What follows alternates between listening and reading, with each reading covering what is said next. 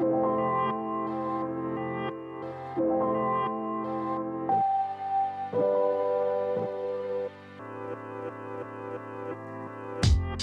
and Profiters. Today we're talking to Molly Marquard, a career content creator and negotiation expert. In this episode, Molly and I unpack her top tips for workplace negotiation, like how to stay calm and collected during a confrontation, how to research salary expectations, and how to prepare for hearing that dreaded two-letter word, no. This episode was truly fascinating. You guys know that I love talking about negotiations and psychology on Yap. And although this episode focuses on how to approach workplace negotiations as an employee, all of you entrepreneurs out there tuning in will definitely benefit from hearing how to facilitate better negotiations with your team members. Anyway, let's get into it. Enjoy my conversation with Molly. Molly, welcome to Young and Profiting Podcast. Thank you so much for having me. I am very excited for today's episode. I love the topic of negotiation. Today on the show, we're joined by Molly Marquard. She's a top content writer and creator and a rising star in the negotiation space with her Instagram page and blog, Negotiate This. Molly aims to normalize workplace negotiations and help people with their financial future and careers. And that's exactly what today's episode is going to be focused on. We're going to discuss the key points from Molly's negotiation handbook and what we can do before, during, and after any type of workplace negotiation. We'll also talk about her top secrets for negotiating salary and asking for a raise, and we'll learn how to merge negotiation with creativity and get a pulse on what Molly calls the new workplace rules. So Molly, I love negotiation content. I've had many greats on the show, Chris Voss, Alex Carter, Robert Cialdini, to name a few. You have a specific niche, though, which is workplace negotiation, and I'm curious to understand how you first became passionate about this topic. Yeah, so I'm pretty passionate about workplace negotiation and salary negotiation, like you said. And it started out as a topic that I needed to learn about. Just like they say, research is me search. I first started out my career in the public sector. So there were already salary bands ready to go. I had just graduated. I didn't need to figure out, hey, I need to be making this or I need to be asking for this. It's education plus experience, pretty formulaic response. So after that, a few years into my career, I transitioned to a nonprofit organization and I was still doing public service work, but just in a different sector. And at that time, it didn't even cross my mind that I needed to negotiate. I thought that they were going to pay me for the experience that I brought, the valuable skills that I was bringing to the table. And I just didn't know. It had never crossed my mind. So I was overqualified, underpaid, and that was just the situation. And I learned actually from a colleague who came back from a meeting and said, I received this. I am definitely going to go back and negotiate. My eyes widened, my ears perked up. I was like, what? You can do that? So I was a little mystified that I didn't know that I could negotiate because I was doing good work. And I erroneously assumed that since it was a nonprofit and I was doing that service work, that they were just going to pay me as much as they possibly could. So after I learned that I was so wrong, I figured out it doesn't matter what sector you're in. It doesn't matter what your field is. You always have to advocate for yourself and to get compensated fairly. Whereas before I thought that they were just going to pay me because I was a very hard worker. I was experienced in the role. I had a specialized set of skills. I was a high performer. I was bringing XYZ to the table. And I just thought that out of the goodness of their hearts, because it's the right thing to do, that they were going to pay me fairly. And that is just not true. It's not how the world works. So I figured that since I didn't know that I was supposed to negotiate, that it was likely that other people didn't know this information as well. I was well into my career, maybe 5 or 6 years in, and it had never crossed my mind that I needed to do that. And I'm a pretty curious, diligent person. I check all the boxes as I'm entering a career. I was in the career center a lot in college, my senior year, like getting prepped for interviews, knowing what to say. And it just never came up. So I was determined. I was a little bit angry at that moment, figuring that out, that I had missed out, honestly, at that time on thousands of dollars because I wasn't advocating for myself. I thought, you know what? I'm going to learn this skill. I'm going to teach other people whoever wants to learn. Opened up the Negotiate This account and decided that whatever I learned, I'll go ahead and share that with the rest of the world so that none of us are left in the dust not knowing how to negotiate. I love that. And it's so inspiring. You know, you had a problem yourself. You decided to help other people. Now you're growing this brand and you're becoming an expert in this space. So let's talk about why people need to get over the fact that negotiating sounds scary, right? You're an advocate for normalizing negotiation. Can you explain why we've got to normalize negotiations in our everyday life? Yeah, and I think we're shifting the narrative as well. When I opened the account in 2020, I was looking for resources online and I didn't think that anyone was really speaking to me. We talk about business negotiations. I mean, think about it on the movies. We see these, buttoned up business people doing these high stakes, scary negotiations. And that's probably where some of my perception came too. I thought, that's not me. I'm not going to do that. I'm about relationships. I'm a kind person. I'm a collaborative worker.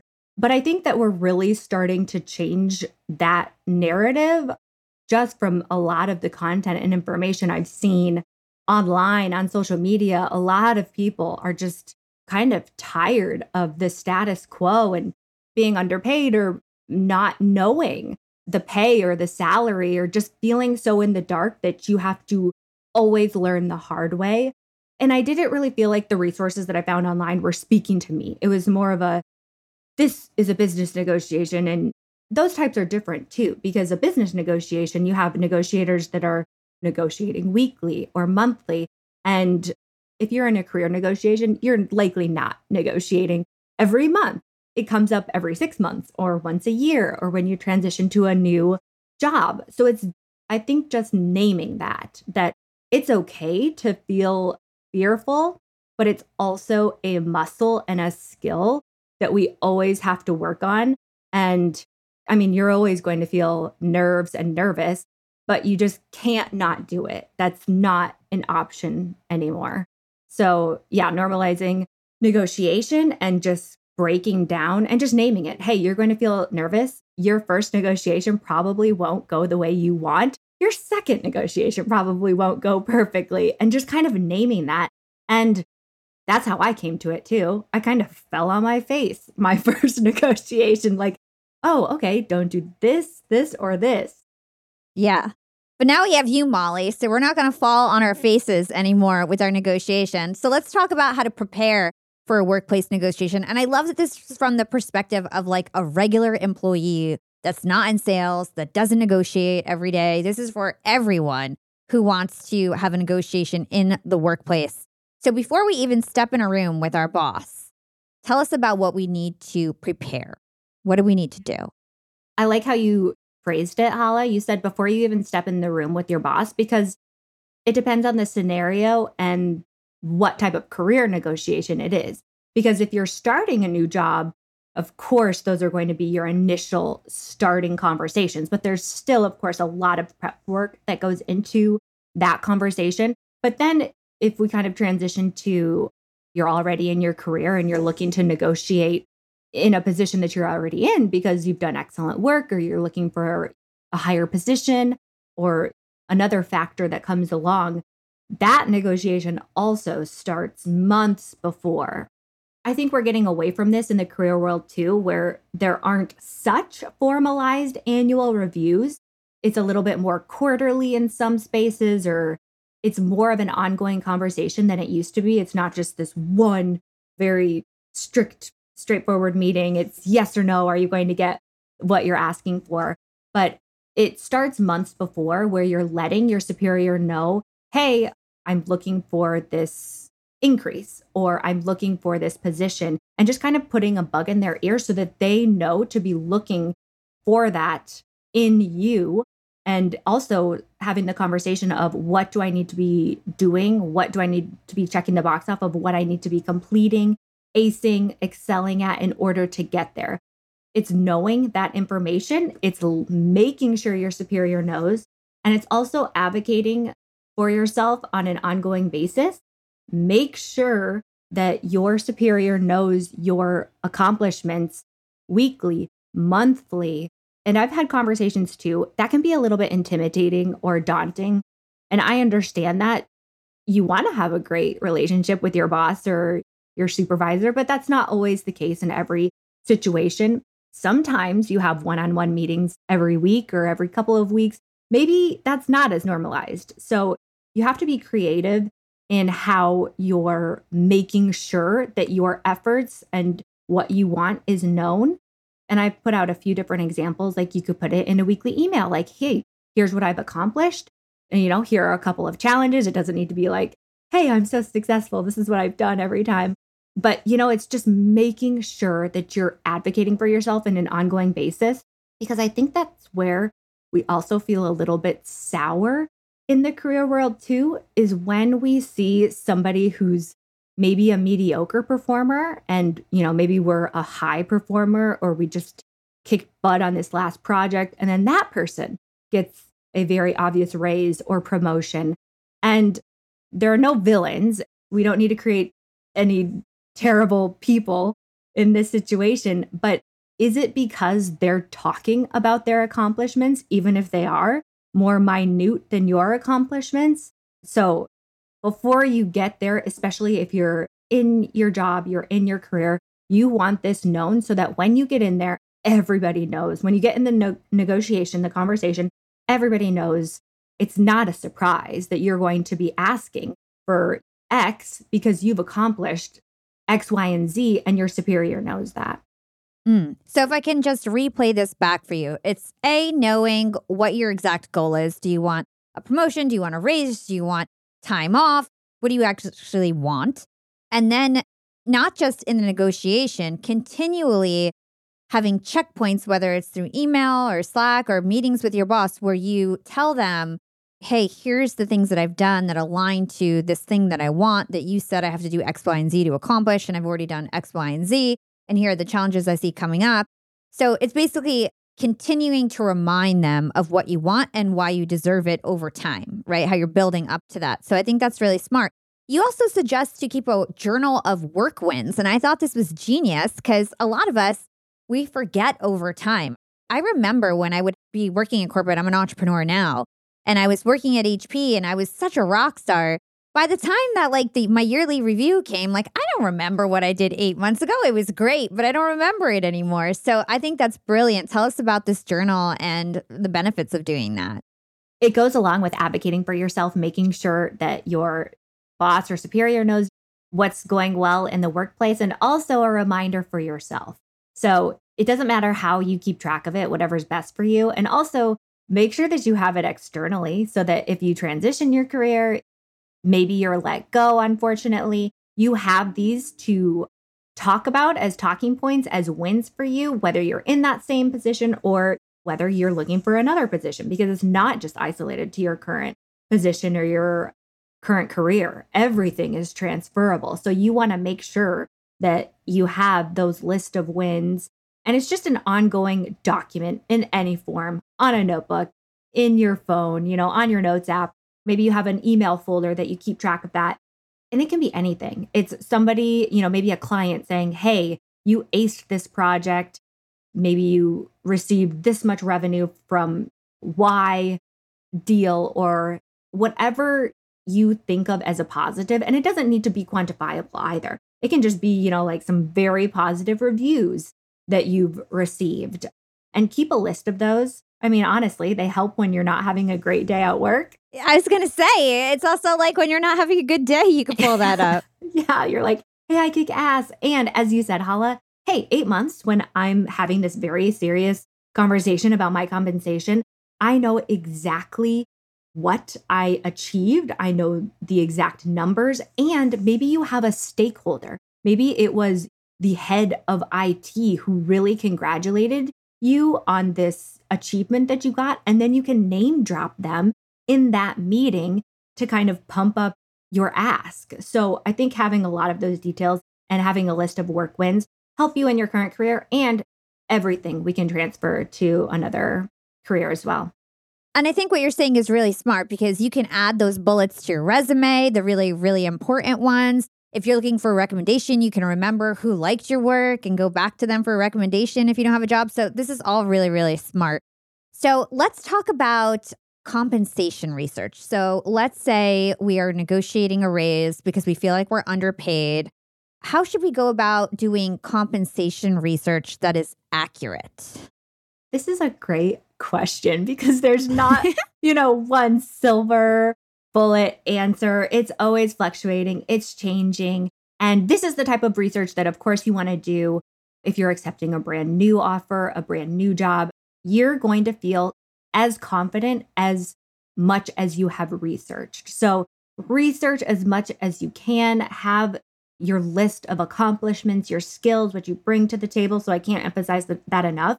That's going to reduce a lot of nerves. As many nerves as can be reduced in a negotiation is how prepared you are. So accurate compensation research.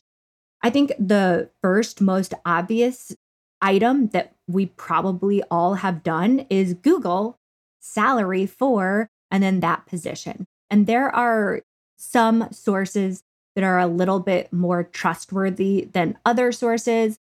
I won't name drop anything because it's always fluctuating, but those self-reported salary websites do know that they are self-reported by the employee and they're not vetted. So they aren't necessarily as accurate. They can give you an idea. So don't dismiss it. Just add it to your list of research, but don't just look on one salary website. Look on a handful. I think there are a dozen plus now. So really look at the different numbers. And sometimes there's a range of like 6 figures and you're thinking, what am I looking at? So you have to take it with a grain of salt. And within those different websites too, you can look at your region, look at your company size. Those are all going to be factors of the compensation information that's going to be important for you, your position. And also you have to look internally. I mean, you're going to do research on yourself and you're going to say, hey, I have this much experience, I have these technical skills, or I have this education. So you have to take that into account as well, that these websites can't necessarily do. I would suggest also, I'm the LinkedIn queen, right? You could go on LinkedIn, search for titles, search for locations, even company size if you have Sales Navigator, and then just ask people. Be like, hey, I'm new in this industry or growing in my career. I want to get a job title similar to yours in your city, wondering about what your salary is just so that I can be prepared when I'm negotiating. Do you think that's appropriate? Have you heard of people taking this type of a tactic? I think that is so appropriate. And I like LinkedIn as a resource as well for salary because we have places like New York City now. I mean, Colorado has been around for a couple of years where they have salary transparency laws. So you could type in the position, see if any companies are advertising there, and get a pretty accurate salary range from LinkedIn. And as you said, first, I say look at some of those very broad compensation websites. And then second is start tapping real people. Connect. If you're at a job, start asking your colleagues. I have a whole freebie on how to ask your coworkers how much they make because I did that because we just have to know. We can't be in the dark about all of these things. And to your point, Hala, if you're not at a job, a lot of people's situation is they're jumping into new companies. If somebody messaged me on LinkedIn, a genuine question wanting to know, hey, this is where I'm coming from. I'm wondering how much you make. I'm wondering where you came from. What did you start out as? Do you think that this is appropriate or whatnot? You will be surprised. We all will be surprised how much people are willing to share. I don't think it's as big of a taboo as it was before. People want to see other people succeed. So even a cold reach out, a cold connection, if you feel like somebody's genuine and they want to really understand this process, why are we hiding it? So I love that topic of just sharing and reaching out and asking people. And another tip that's pretty broadly shared is asking hiring managers, getting in touch with them. And I know that LinkedIn, you have to be on a special plan in order to kind of reach out and be able to connect with them. So it's tricky. So I'm not going to say that this is the hard and fast rule, but get creative. And I say that a lot with negotiation too. It's a creative process. Who do you know? Who can you ask? And that's the bottom line of negotiation too. Just ask. You are going to be so surprised what information you get, what you receive by just asking. Let's hold that thought and take a quick break with our sponsors. What's up, Yap Fam? Being an entrepreneur and working remotely definitely has its perks. And I know a lot of you listening in are in the same boat as me. But do you really take advantage of being able to work from anywhere? I know I typically don't, but thankfully this past holiday, I finally decided to make use of my work flexibility for the first time ever. My boyfriend and I decided to pack up and leave to the West Coast to spend an entire month working from home in the sun. We got a super cute bungalow in Venice Beach with a fenced backyard. The change in scenery, the fresh air, and the slower pace helped me to inspire some really cool new ideas for my business. And honestly, I'm feeling really refreshed and ready to rock in 2024. And who helped me make these remote work dreams come true? It was Airbnb. And Airbnb has come in clutch for me time and time again. Whether it's finding the perfect Airbnb home for our 3-day annual executive team get-together, or booking a vacation where my extended family can fit all in one place, Airbnb always makes it a great experience. And you know me, I'm always thinking of my latest business venture, and I've been begging my boyfriend to start hosting our place on Airbnb. And finally, we're going to start. So many of my successful friends host on Airbnb, and it's such an amazing way to generate passive income. So to start, we have a plan to start spending more time in Miami, and we'll be hosting our place to earn some extra money when we're back on the East Coast. 2024 goals, and I'll keep you updated. A lot of people don't realize that they might have an Airbnb right under their own noses. I was pretty surprised myself. You can Airbnb your place or spare room even if you're out of town for just a few days or weeks. You could do what I did and work remotely somewhere else and Airbnb your place to fund your trip. Your home might be worth more than you think. Find out how much at airbnb.com/host. That's airbnb.com/host to find out how much your home is worth. Young and profiters, it's never been a better time to be an entrepreneur. With inspiration at our fingertips and powerful tools at our disposal, the possibilities are endless. And when it comes to tools that can truly make your business grow, there's one name that always stands out: Shopify. Shopify helps you sell at every stage of your business, from the launch your online shop stage to the real store with the door stage, and even the did we just hit a million orders stage? And if you're in that I need to sell more with less stage, Shopify Magic is your AI superpowered sidekick, ready to whip up captivating content that converts from blog posts to product descriptions. Not to mention, Shopify also is the home of the best converting checkouts in the game, 36% better than other leading commerce platforms. Shopify turns browsers into buyers. It's no wonder Shopify powers 10% of all e-commerce in the US. And you can sell whatever, whenever with Shopify. Push pleated pants with Shopify's in-person POS system or monetize mindful meditation. I sell my LinkedIn Secrets Masterclass through Shopify, and they've made my life a breeze. It took a couple days to set up my store, and I just get to focus on what I do best, creating great content and marketing my product. So don't stress if you're new to this commerce thing. Shopify's extensive help resources are there to support your success every step of the way. And remember, whatever your stage, businesses that grow with Shopify. Sign up for a $1 per month trial period at shopify.com/profiting, and that's all lowercase. Again, go to shopify.com/profiting to start growing your business today. You can sign up for a $1 per month trial period at shopify.com/profiting.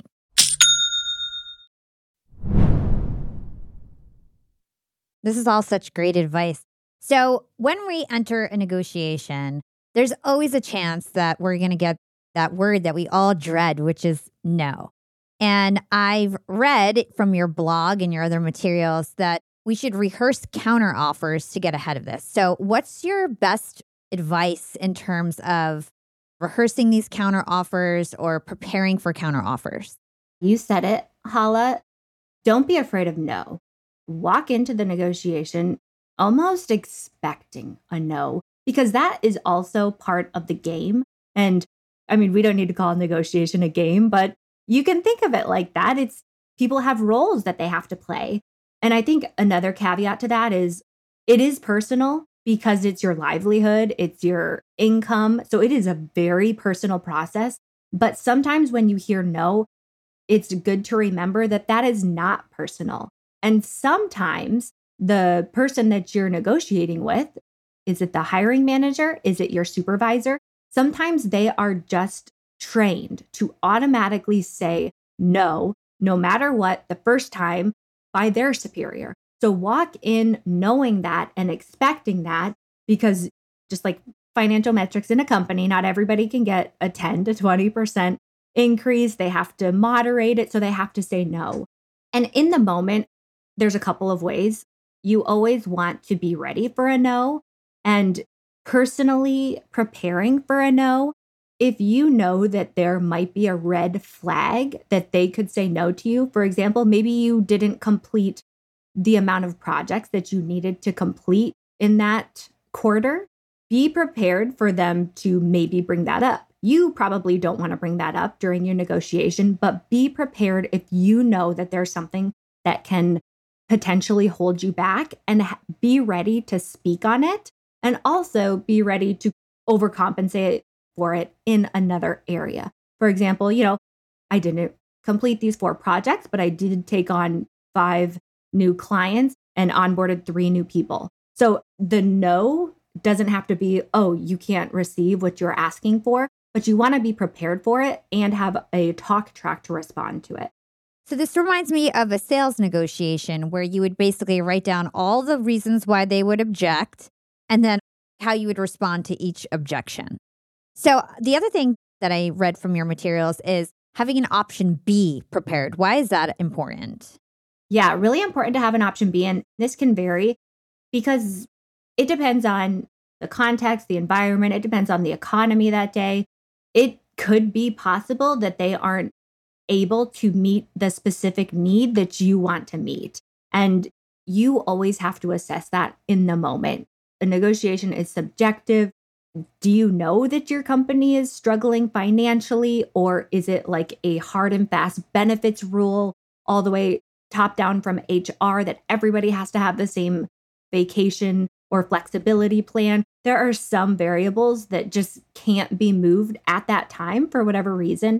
So you have to assess whether you kind of want to pursue that or move to your option B, or like the other items that you want to negotiate. And I always say that doesn't have to be in the same conversation. You can leave the conversation unresolved. It is not your job to make sure that all of the boxes are checked, that you end the conversation in a nice, pretty bow. It's more on them to make sure that they say what they need to say. But you can leave that conversation unresolved and just say, okay, I'll have to think about this. And you can go back to your flow chart and be like, well, since they can't meet me here, maybe I want to look at these other aspects that are important to me. Or maybe it means that you stop and you make a plan with your supervisor. Okay, I'm looking for this in compensation. I understand that that's not possible right now. And get information in that conversation. What is the possible timeline when we can revisit this? And what considerations need to be met in order to receive this? And you have that plan. You're writing notes. You have that plan written out. You send it as an email receipt to your boss. You have a paper trail that you can come back to when they say, maybe we can revisit this in 4 months, if that's the plan you want to take. But you have this documented so that if it's truly not possible, which you are the judge of, there is a next step to it too. And I like that because, when you hear a no, that's very emotional, right? So you've got your emotions running really high. And if you already know your option B, like, hey, if they say no to this, I'm going to ask for this. Or if they say no to this, I'm going to try to get a new job within the next 2 months. So you just have a fallback. You know exactly what your decision is based on what happened. So we're going to go back to no's later. First, I want to talk about what we should do during an interview. So like I just mentioned, negotiations are really stressful. So how can we stay calm and collected during a negotiation? This comes beforehand as well. You want to walk in prepared. You know what you're going to ask for. It sounds a little comical to say, but some people are just like, I want more money, or I want more vacation days. Okay, well, how much? How many? We haven't really thought that through or done the research behind it. So knowing exactly what you want, and it doesn't have to be all memorized in your head either. walk in with a notepad with, the different points or the different numbers that you're ready to say.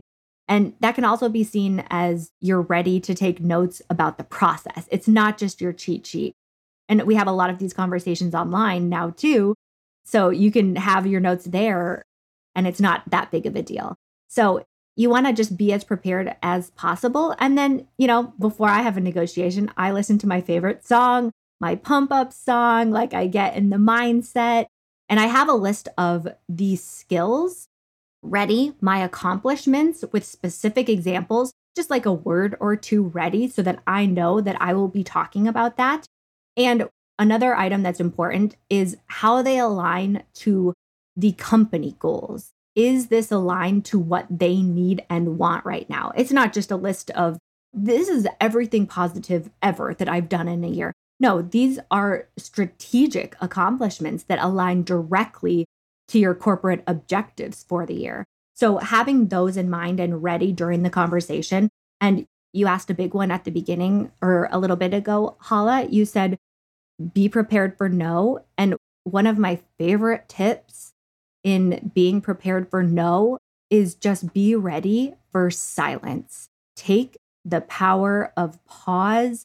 You do not have to fill in every gap. You can lay out what your piece is and give them time to respond. So I've been told no multiple times. And the first time that I was told no, we don't have this budget.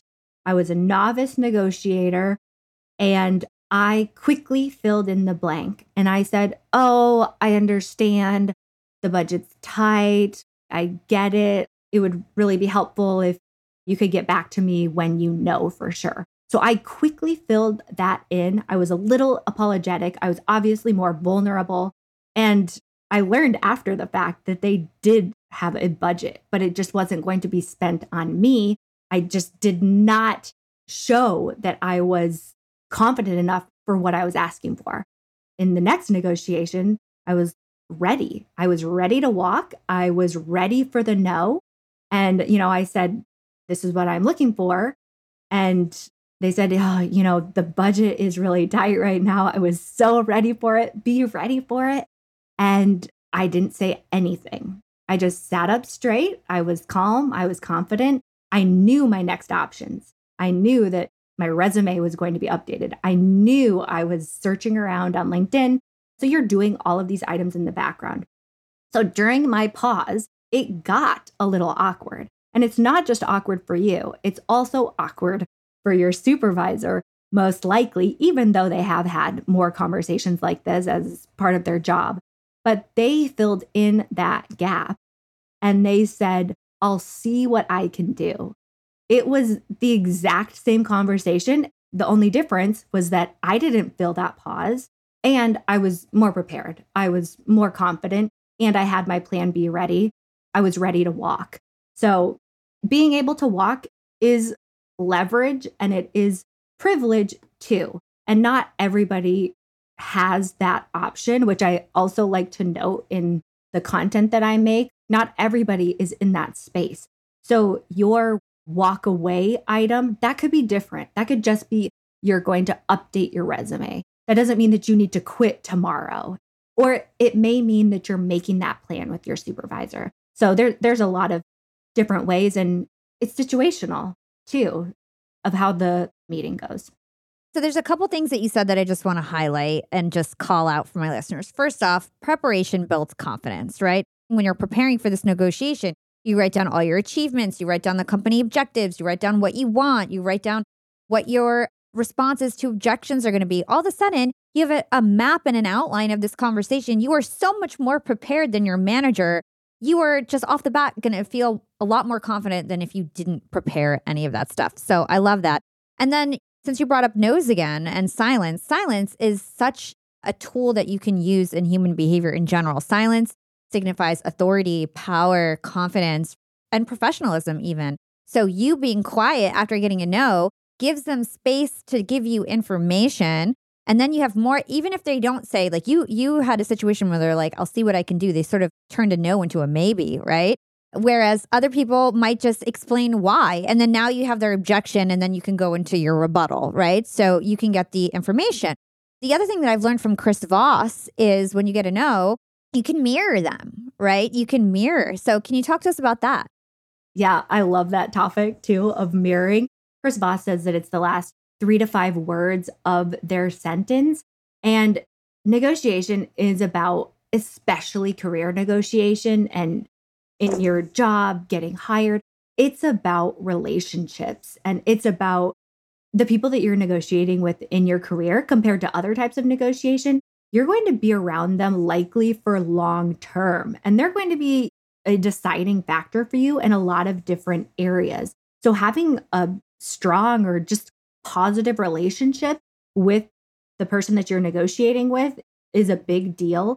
And mirroring taps into that a little bit, where you're showing that you understand them because you're repeating verbatim what they say, like the last small phrase at the end of their word. And the research that he goes into is the study was you're at a restaurant and there were 2 case studies. One set of waiters gave the people ordering food positive compliments, like, oh, I'm ordering the mashed potatoes and gravy. Oh, that's such a great choice. So one set gave positive compliments. The second set of waiters just repeated verbatim what they ordered. And the waiters that got the higher tips were the people who said exactly what the patrons wanted to order. So it's really a psychological trick. And I know that you love to dive into the psychology of things. And I think that's why I like negotiation a lot too. It's not just about career or money or, other factors. It's about psychology and understanding people and relating with people and showing them that you understand where they're coming from. So, for example, in a negotiation, mirroring in the situation that I gave an example of could be, I understand that the budget is tight. So using the exact phrase of my supervisor and then responding with positives that I bring to the table. And I've contributed 10% to the gross profit of this year. So you're not saying, but you're not kind of dismissing what they say. You gave them a pause and you're mirroring what they say because it shows that you understand where they're coming from. They might be in a tough, tight position too. We don't really know other people's shoes or situation. Even if it's our supervisor, they have a lot more knowledge than we do, but just showing somebody that you understand can go a long ways. And I love that quick tip of mirroring. Yeah. And I like how you said to not use the word but, say and, so you don't look like you're on the opposition, that you're just showcasing what you were good at, what you accomplished. The other thing that's important is to ask questions in the right way. And so another tip from Chris Voss is to avoid why questions and instead ask how and what questions. What's your perspective on that? Oh, I mean, he's the master. So of course I follow that to a T. So why questions are accusatory. Like, why can't we make this work? Why, he says, goes to when we're a child. And, our parent will say, well, why did you do that? We still feel that sort of guilt and accusing tone when we hear the why. So just steer clear of the why question. He references asking what and how questions, and other negotiation experts focus on that as well, because they're collaborative questions. We're building a relationship. We're building a plan. And you can also insert we. That can go along with what and how. How can we make this work? What sort of a plan can we come up with together to get to this goal? And you make it a collaborative effort, because honestly, it is. And I think that we've waken up to that idea a little bit more just in the past 5-10 years, that your career, your job, it's a collaboration for you to do good work. Your boss wants you to do good work. Your company wants you to be successful. So it really is a collaboration. And so it makes people feel part of the process when you're asking those what and how questions. And it goes back to the relationship. You're always forming a relationship, especially in career negotiations. And so you could say something like, how do we proceed from here?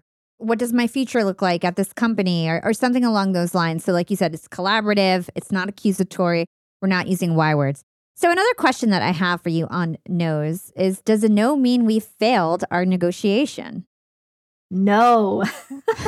I love that. No, I mean, we brought it up a little bit before, but you should expect no. They talk about in sales how if you're not receiving a little bit of a challenge, it might mean that you're not really going to be getting what you're asking for. So it's okay to expect a little bit of a challenge and to expect a no. In my experience, and a lot of people's negotiation expertise comes from their experience. So rely on what you've experienced. And I've experienced a no in, maybe half of my negotiations. And it's whether you know how to handle it and pivot from it. And if you're prepared for a no, and no can mean a new opportunity. If you really didn't get what you wanted and you have a salty taste in your mouth and you don't believe your employer, you're on to your next step. What is that next step? This is awesome, awesome advice. And it's so true. No, like you said, can mean a new opportunity. No, oftentimes also means maybe, because people feel safe to say no, right? A lot of the times, like you said, no is like a knee-jerk reaction because it's the first thing they were trained to do, or they just say no because it's the easiest thing for them to do rather than figure out how to problem solve whatever you're bringing up. So always remember that no oftentimes really just means maybe or not now, right? So yeah. I love that. We'll be right back after a quick break from our sponsors. I want to talk to all you employers out there, and let's talk about company culture. At Yap Media, we have a super unique company culture. We are all obsessed with excellence, and we even call ourselves this really cute name, Scrappy Hustlers. We're all Scrappy Hustlers at Yap Media. And my team is growing fast. And hiring is a pain in the butt, especially if you're looking for A players that are going to roll up their sleeves. But luckily, when it comes to hiring, I no longer feel overwhelmed by the search for the perfect candidate because I use Indeed, the ultimate hiring platform. Indeed's matching engine always presents me with a pool of high-quality candidates that match my job description to a T. If you're tired of drowning in your hiring pool, Indeed is here to rescue you. You can use Indeed for scheduling, screening, and messaging your candidates, making the entire hiring process a breeze. And Indeed doesn't just help you hire faster. 93% of employers agree that Indeed delivers the highest quality matches compared to other job sites, according to a recent Indeed survey. I've hired some of my best employees at Indeed, some of my best scrappy hustlers. With over 140 million qualifications and preferences analyzed every day, Indeed is constantly learning from your hiring preferences. So the more you use Indeed, the better it gets at actually hiring your perfect match. Join the ranks of more than 3.5 million businesses worldwide that have already chosen Indeed to hire great talent. And listeners of this show will get a $75 sponsored job credit to get your jobs more visibility at Indeed.com/profiting. Just go to Indeed.com/profiting right now to support our show by saying you heard about Indeed on this podcast. Indeed.com/profiting. Terms and conditions apply. Need to hire? You need Indeed. Young and profiters, I've got a fun fact for you. Did you know that by 2030, over 85% of the jobs that will exist haven't even been invented yet? And that's why we need to acquire new skills and stay relevant and adaptable. By embracing lifelong learning, we can future-proof our careers and our businesses. That's why you've got to check out Economist Education. Economist Education provides online executive education courses tailor-made for professionals just like us, crafted by The Economist's own editors and special experts. Economist Education courses are designed to sharpen your professional skills in key areas like data storytelling, critical thinking, sustainability, and so much more. I highly recommend checking out The Economist Education course, Business Writing and Storytelling. It's packed with valuable practical advice on how to inform and persuade through writing reports, social media, presentations, and beyond. The best part, these courses are online, flexible, and self-paced, lasting anywhere from 2 to 6 weeks. You're guided by expert tutors. You'll dive into a mix of videos, podcasts, texts, quizzes, and weekly assignments. Plus, you'll get a 3-month digital subscription to The Economist to support your learning journey. Economist Education provides access to online forums where you can network with peers around the globe. In a world where knowledge is power, Economist Education empowers you to lead the way. Economist Education is an incredible way to stay ahead in business. And I've got a special offer to get you started. Get 15% off any course only available by going to my special URL, education.economist.com/profiting, and then enter the promo code profiting at registration. This offer ends on March 31st, so don't wait. For 15% off, go now to education.economist.com/profiting and use code profiting. Again, this ends on March 31st. If you want 15% off, you've got to go to education.economist.com/profiting and use promo code profiting at registration. Young and profiters, I actually have a nasty habit of ordering way too many groceries. I'm embarrassed to say it, but I've wasted so much food in the past, and I felt really guilty about it, but now my conscience is clear with HelloFresh. Each week, I get ingredients shipped to me with step-by-step recipes. I get fresh, pre-measured ingredients that get me whipping up delicious dinners in no time. And then I reduce waste because you get exactly what you need and nothing else. I love trying new foods, and HelloFresh has over 45 recipes and more than 100 seasonal add-ons to choose from every single week. It's so much fun to pick out my meals. It's easier than ever to find something that everybody in your family will enjoy. I personally like to stick with the basics when it comes to HelloFresh. I get their meat and veggies plan. I love the options they have for that. And trust me, it's cheaper than takeout, and with pre-proportioned ingredients, you'll never waste money on excess food. And now Green Chef is owned by HelloFresh, which gives me an even wider variety of meals to choose from. There's something for everyone. I love switching between the brands, and you can enjoy both brands at a discount with me now. Skip the grocery store and save time with easy, tasty recipes delivered to your door. Go to HelloFresh.com/profitingfree and use code profitingfree for free breakfast for life. That's one breakfast item per box while subscription is active. That's free breakfast for life at HelloFresh.com/profitingfree with code profitingfree. So let's talk about emotions during a negotiation, because emotions can sometimes get high, especially when somebody tells you no. It's really easy to feel really down about everything, or the other party, like your manager, might get frustrated with you if they feel like your ask is unwarranted. So how can we diffuse any type of emotion or anger specifically in a negotiation? I'll relate back to my experience. When I figured out that I was underpaid and that I didn't negotiate and I knew I could negotiate, I was really angry. There's a lot of advice out there that says you need to be neutral in your negotiation. And I think we need to pair that also with, you can feel emotion. Don't dismiss your emotion. Your emotion is what is going to drive you to ask, to really advocate for yourself and to get what you want. So leverage your emotion. So I leveraged my anger by asking my colleagues, hey, my fear dissipated. I wasn't afraid to talk about money, to talk about salary. And I say, hey, what are you making? I leverage that emotion into asking people, researching, and just feeling confident. So whatever you're feeling, if you're feeling sad, upset, sit with it, don't dismiss it, and use it to your advantage. When you're in a negotiation, the tried and true advice, be neutral. You don't want to show that you're upset or angry, but you don't necessarily have to hide it. I think you can be confident, and if you're not super happy or positive, you can be serious to convey that this is a serious ask for you and you're coming from a place of trueness. So I think just keeping that in check. You, of course, don't want to have an outburst. You don't want your counterpart to have an outburst. And if that's the case, I think that that's more on the supervisor or the person if they have an unsavory reaction to the request, I think that it just pauses right there. And it doesn't have to get figured out in that moment. You can say, let's come back to this at another time and not continue with it, because everybody needs to take a moment to think about the request, where it's coming from, and just take some time to cool off and then come back with some more succinct talking points from both sides. So if it's on you, leverage your emotion so that you can use it to your advantage in your negotiation and be confident and cool and calm and neutral in your negotiation. If it's coming from the other side, you've already prepared your case. You didn't just say, hey, $25,000 on top of this. No explanation. You've already stated why you're deserving, your accomplishments, how they align. So you don't have to do anything else in that situation. You just want to kind of step away. And workplaces can be complicated too.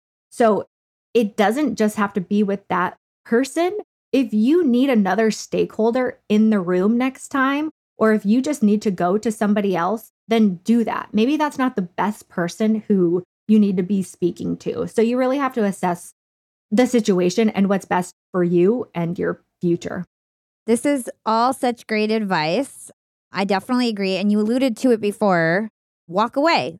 You can always just take a breather, tell everyone, you know what, we need some time. If you feel, personally, if I feel like I'm getting upset in a work conversation, I will just say, hey, like, I feel like I just need to think about things, need to clear my head. Let's revisit this. That way, I don't ever look unprofessional. So I think that's a really smart move, and knowing when to walk away and understanding that not everything has to be resolved in this one meeting. It can happen over time.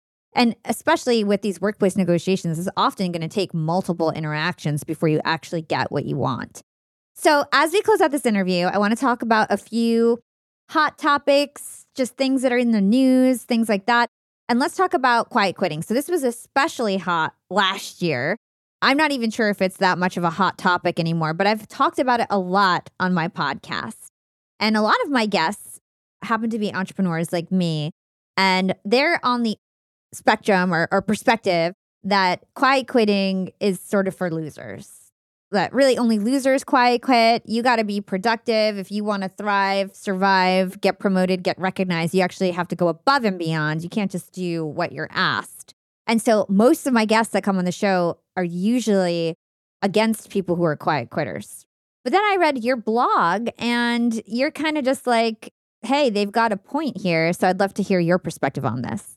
Yeah, to respond to your first part of it, I definitely think quiet quitting has cooled down with just the hiring market right now and mass layoffs. And it is always a fluctuation. I mean, there's not one trending term that continues because we are in such a volatile economic and career time of the century. You know, has it ever been this up and down? One time we're in a pandemic, everybody's laid off. Then we've got the highest hiring in decades, the highest profits, and then we have mass layoffs again. So it's really up and down. So I would say that quiet quitting has cooled off a lot. I haven't seen it hit the news. But to kind of backtrack to what the conversation was in October and November, it was largely a talking point in 2022. I think that if a topic is ever getting that much attention, you need to stop and see where it's coming from. I'll take on the perspective of the employee, and I think it's stemming from not receiving what they feel like they should receive. And I think that that's coming from a few decades of watching the workplace, how it's evolving, watching inflation increase. So I think that there are all of these other factors. And I think not seeing your paycheck rise to match inflation, seeing the person next to you get promoted, even though you're working hard, I think it's coming after a long time of frustration and not being rewarded in the way that people feel like they should be rewarded for the work that they're doing. And we can even talk about minimum wage. That's a huge topic. I mean, are we rewarding people that work minimum wage as they should be rewarded? So it's not just kind of these white collar conversations. It can be all in a lot of different sectors. But I think just kind of understanding where people are coming from, and maybe they're quiet quitting at work, but you know, they have like 3 side hustles on the side. And I often heard workers are just lazy. They don't want to work anymore, right? And I think if we revert to saying somebody is lazy ever, it means that we need to do a little bit more homework. We need to dig into the topic a little bit more. Okay, why are they quote unquote lazy? There's research that says our paychecks are not nearly where they should be with the inflation rates. Just kind of digging into it a little bit more. Are they getting the accolades that they deserve? So I think really unpacking some of those topics into the employee and how they're feeling. And also we saw employees leave in 2021 and 2022 because they were like, hey, you know, I'm going to ask for this raise. they heard a no. So then they jumped ship and they went to another company. They 2 times their salary. So if you're not feeling like you're appreciated, then that's going to be a natural response. And I think that we're coming to a really big conversation in our careers because after quiet quitting, we heard of quiet firing. And companies have been doing some shady stuff for a long time. And I think employees are kind of hitting back. So I think that these conversations are fascinating. I love to weigh in on them. I love to look at the employee experience, and they're just so nuanced. It's not, oh, it's only this reason. I mean, there's just so much to it. That was a long-winded. It's okay. It was very interesting. And what's really interesting about what you're saying is this up and down of the economy, the hiring economy, I guess. And now we're in layoff season, right? Tech companies are laying off people left and right. I think at Microsoft did a whole bunch of layoffs pretty recently. And so I'd love to understand your perspective about layoffs and also advice to people who may have gotten laid off. Yeah. And I think that the reverse of quiet quitting, I wouldn't say anybody don't work hard.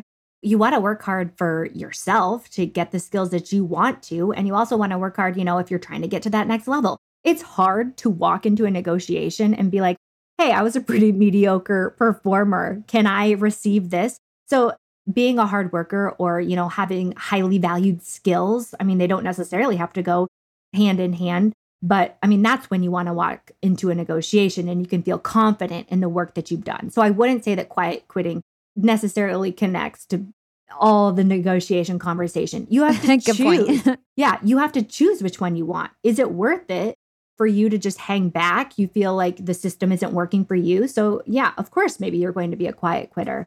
But on to mass layoffs, there's always a tug of war, a push and pull. And I take on the experience of the employee, and mass layoffs, pretty ruthless in the perspective of the employee. For the business perspective, it's a savvy business endeavor. A lot of these layoffs seemed, just from the news perception, seems like they were just kind of cutting some extra personnel that they had. It didn't necessarily seem like the company was going to be doomed. So it was just kind of a frivolous mass layoff, a trending mass layoffs, which is unnerving for an employee. So over decades, I think that employee trust in their employer has been waning. And that's why all of these kind of trendy topics of quiet quitting, quiet firing, there's this tug of war between the employee and the employer is taking place. Employees aren't loyal anymore. How can employees be loyal if, you cut thousands of them in an email when they've worked for your company for 20 years, It's so nuanced because you used to stay at a company for 20 years. You had your pension, you had your retirement, and now we're just not seeing that. We've created a very individualistic kind of a corporate and work environment in our country in the past few decades where it's every employee for themselves, and companies have kind of made it that way. So I think that everybody needs to be prepared. And just from the employee perspective, if that takes place, and I think that you would say this too with LinkedIn, your LinkedIn is always top notch. It is up to date. You are connecting with the people you need to connect with. You're always ready for that in a negotiation or in your career. You're always ready for walking away, or now you're always ready, or as ready as you can be, to be laid off. So you just have to, I guess, roll with it and be as prepared as you can be. Yeah. And I would say I was in the corporate world. Now I'm an entrepreneur. One of the reasons why I'm such an advocate for entrepreneurship and side hustles is because it really does give you agency and control of your life. And I made the mistake in my early 20s, really aligning myself and aligning my identity with a company and a brand. Like when I worked at Hot 97, the radio station, I was Hala from Hot 97. When I worked at HP, I was like president of the Young Employee Network. I couldn't imagine my life not being at HP. And then as I got older, I stopped doing that and I was investing in myself. And when I was at Disney, I grew this brand, this podcast, and now I'm an entrepreneur and I feel so much safer because I have gotten, for example, I got fired from my job at Hot 97 for doing nothing, for asking for minimum wage. It's a long story. We don't have to get into it. I was basically an intern for 3 years. And I remember feeling devastated because I had attached my entire identity to a company. So all this to say, be loyal to yourself. That's number one. Be loyal to yourself. To your point, your skills, your achievements, even at your company, they're a transferable asset to take to your next company. So make sure you prioritize yourself. You're loyal to yourself. You ask and stand up for yourself. As we close out the interview, any last words, especially for those who may be looking for a job right now? I love what you said, Hala. Be loyal to yourself. You're in a job, you're getting the skills that you want because they are important to you. And, sometimes we don't have complete control over that, but as much as you can, get brushed up on the skills that you want and lean on your expertise, lean on your accomplishments. Always know what you bring to the table because it's a lot. I mean, it doesn't matter if you are just out of high school, just out of college, you have experience, you have a special set of skills that are valuable. So be confident in your skills because they're unique.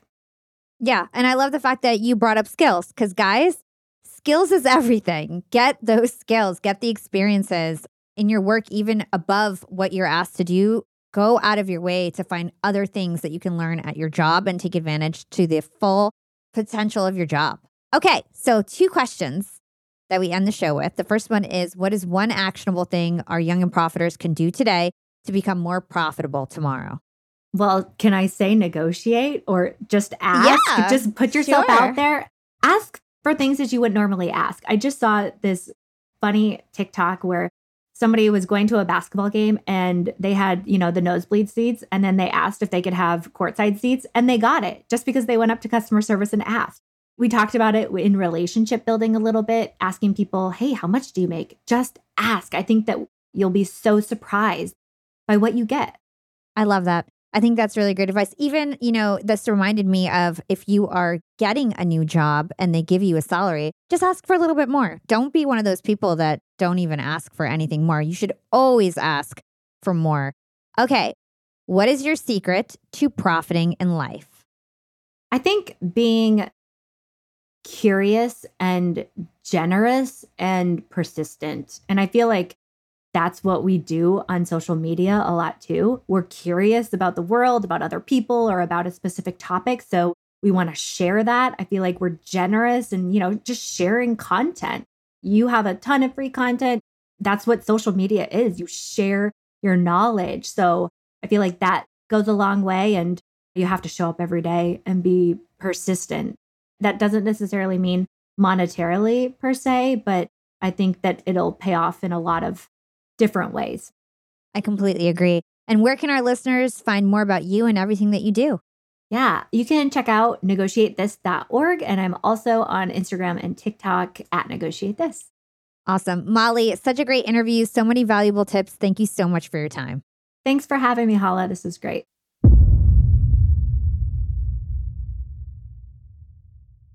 I'm really happy that Molly came on the show because we've had a lot of negotiation experts on in the past, but this is the first time we really dug into workplace-specific negotiations from an employee perspective.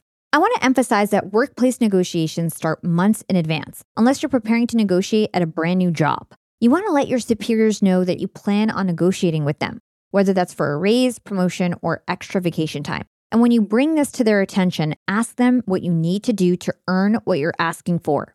During the time leading up to the negotiation, you want to update your superiors on your accomplishments and how they align with your goals, whether that's sending them biweekly emails, updating them over Slack, or touching base with them during meetings. Make sure they know that you're making strides to earn what you're asking for. One way to keep track of your accomplishments is to keep a journal of work wins. This will give you concrete proof of your wins that you can use to pump up your ask when the time comes. And this also comes in handy when you're doubting your capabilities or dealing with imposter syndrome. And also when you have to update your resume later on, you'll know those bullet points on hand. You also want to spend the time leading up to the negotiation preparing for a no. Do as much research as possible on salary expectations and how your goals align with your company's goals. And you also want to have a plan B prepared, whether that's updating your resume, looking for a new job, or coming up with a counter offer to pitch during your negotiation. You'll feel more calm and confident knowing that you're prepared if the negotiation doesn't go exactly how you want it to. And if you do hear a no, Don't feel pressured to fill in the silence. You never know when a no can turn into a maybe. But if you immediately respond to the no and just close out the conversation, you may miss out on that golden opportunity. Thanks so much for listening to this episode of Young and Profiting Podcast. If you listened, learned, and profited from this episode, be sure to share it with your friends and family and drop us a 5-star review on Apple Podcasts or wherever you listen to your podcasts. If you like watching your podcast episodes as opposed to listening, you can check us out on YouTube. And you can also find me on Instagram at Yap with Hala and Threads now at Yap with Hala, as well as LinkedIn by searching my name, Hala Taha. Big shout out to my amazing and hardworking Yap team. You guys are absolutely crushing it behind the scenes. Thank you so much for all you do. This is your host, Hala Taha, aka the Podcast Princess, signing off.